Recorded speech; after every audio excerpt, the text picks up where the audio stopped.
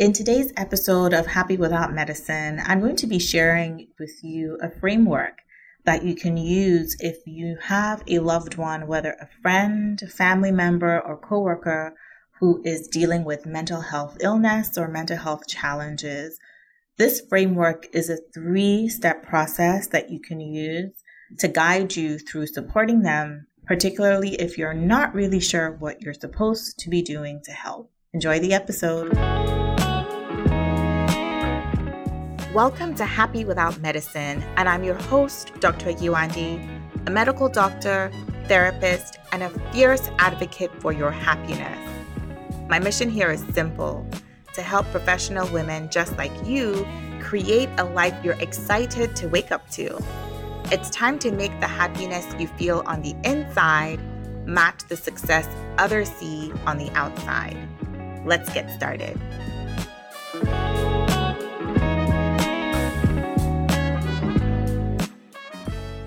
Whether we want to admit it or not, we all know someone who is dealing with a mental health challenge, and that could be depression, it could be anxiety, it could be OCD, so obsessive compulsive disorder, it could be bipolar. We all have someone in our lives who is dealing with some form of mental health challenge or illness. The thing is that most of us don't know what to do to help them.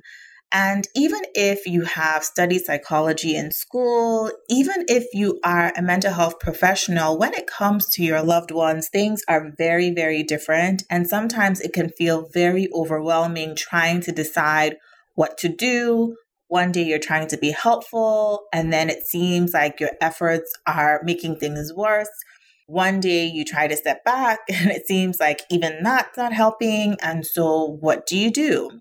And so in this episode of Happy Without Medicine, I'm going to be sharing with you 3 steps that you can take just to help you organize your thoughts and organize your process and organize your approach to helping someone that you know who is struggling with their mental health. And the framework that I'm offering you is ACE. And ACE stands for accept, control, and encourage. So accept, control, and encourage. So talking about accept and acceptance, this is something that might be very hard for you fixers and doers and problem solvers out there. Those of you who, as soon as you see an issue, you immediately go into superwoman mode to try and fix it because you're smart, you're resourceful, you know how to find answers, you solve problems. That's one of the things that you're good at.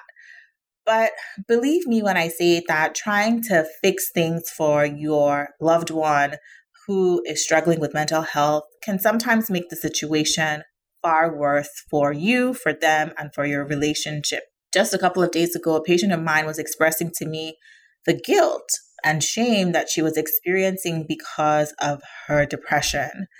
She would have these cyclical bouts of depression, and during those times, she would confide in a family member who immediately would go into this, I need to fix this. What can we do to fix this? Where do we need to go? Who do we need to talk to? Into that kind of mode. And what that did for my patient was make her feel like a burden to those around her. It was a very, very heavy weight on her shoulders.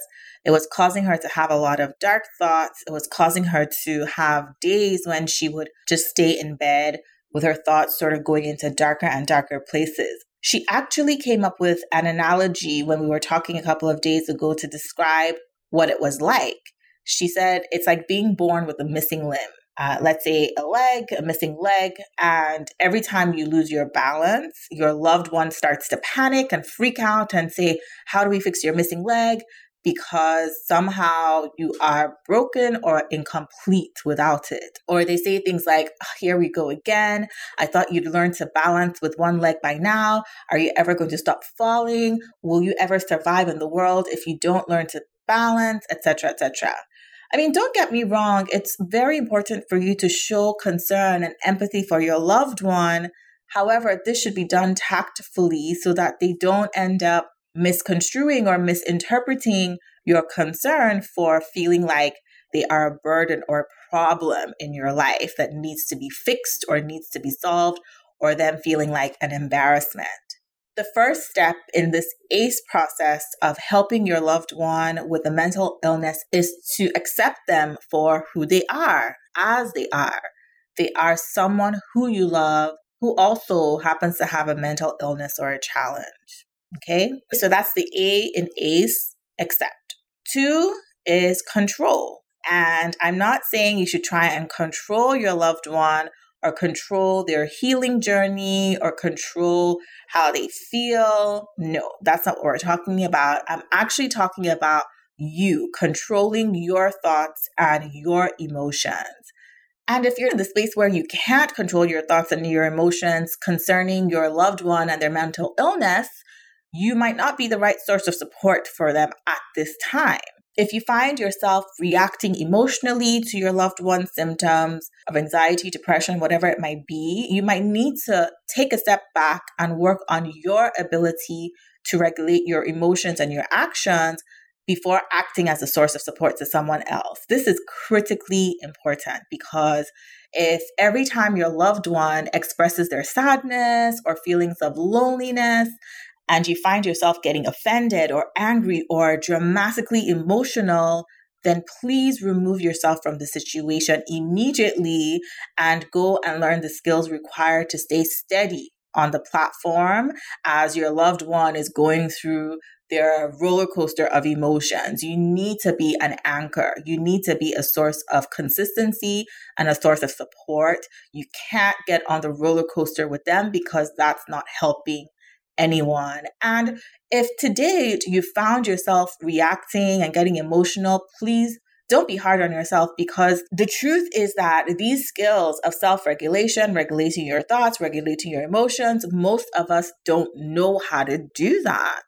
But exercises like focusing on your breathing in those moments where you feel the tension rising, focusing on sounds, distant sounds, near sounds, focusing on colors and the intensity of colors in those moments when you feel like you're about to react to your loved one's emotions and their feelings. Doing things like this can help interrupt the thoughts that you're having. And we know that thoughts drive emotions such as offense, anger, and sadness. And those emotions then drive our behavior. So whether that is shutting down on your loved one in moments when they need you the most. So in short, learn to control your emotions such that you're responding thoughtfully and empathetically instead of reacting based on your thoughts and your feelings. So then this begs the question, right? What do I do to support my loved one while I'm learning to work on my own thoughts and my own emotions, and I'm learning to control all of that? And that brings us to the E of this framework. So again, A is accept, C is control, E is to encourage. Encourage them to seek professional help from someone who is licensed, who is qualified, and who is skilled to help them. I know in certain communities, there's such a big stigma around mental health and seeking professional help. But the truth is that everyone can benefit from unbiased, unattached, professional perspective and guidance to help overcome, whether it's stress, anxiety, worry, whatever it might be. We all can benefit from having a professional to talk things through. And so encouraging your loved one to get professional help is so important. Even if you are the type of person who's able to regulate your own emotions and control your thoughts and all of that, at the end of the day, you're not a therapist. And even if you are, your bias is always going to be there and get in the way and cloud your judgment. Okay, so encouraging your loved one to get professional help is so important. And yes, I'll be the first to admit that access to professional mental health support and counseling and all of that is a big challenge. Therapists are overbooked, many are burnt out, and they can also be quite pricey. But there are options if you're willing to look and you're willing to be resourceful. Depending on where you live, start with a Google search. Look for a therapist in your area. Some clinics actually offer discounted prices based on your budget, or if they have a trainee in-house, or if the therapist is still qualifying, their prices might be discounted too. reach out to training facilities as well. So certain schools, for example, they might have clinical programs that require their students to see patients or clients. And because these are still students, their rates are also discounted, but you get the benefit of someone who has been trained, because usually these are final year students who have gone through several years of education and therapy training, but because they're still in school, their prices are also discounted. If you're in Canada, which is where I am, certain provinces like Alberta and Ontario have therapists who are medical doctors. And this is important to know because what that means is that your sessions are covered by the government as long as you have a valid health card. So in Ontario, that would be an OHIP card. The therapy services would be covered, okay? You don't pay for these services out of pocket. You don't even need a third-party insurance to get involved. And so there are options that you can research for your loved one on their behalf to connect them to a professional that can support them on their journey to feeling better, especially if you're feeling overwhelmed and trying to help them the best that you can, but you're realizing that it's not quite enough. All that to say, you can ace your support for your loved one who struggles with mental health by 1, accepting them as they are, 2, controlling your thoughts and emotions around their challenges, and 3, encouraging them to seek professional help. And so we've come to the end of this episode. I do hope you found it helpful and useful. And if you did, please share it with a friend. To end this episode with a quote, this is a serenity prayer that I'm sure many of you are familiar with. And it says, God, grant me the serenity to accept the things I cannot change, courage to change the things I can, and wisdom to know the difference. And until next time, remember that I am always here fiercely advocating for your happiness. Bye.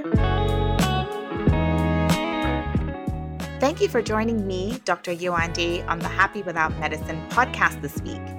If you enjoyed this episode, I would so appreciate it if you could give it a review on Apple Podcast, because it helps Happy Without Medicine pop up when other women are searching for ways to find their happiness again. And visit happywithoutmedicine.com to view the complete show notes and other resources mentioned in today's episode. I'll catch you next time.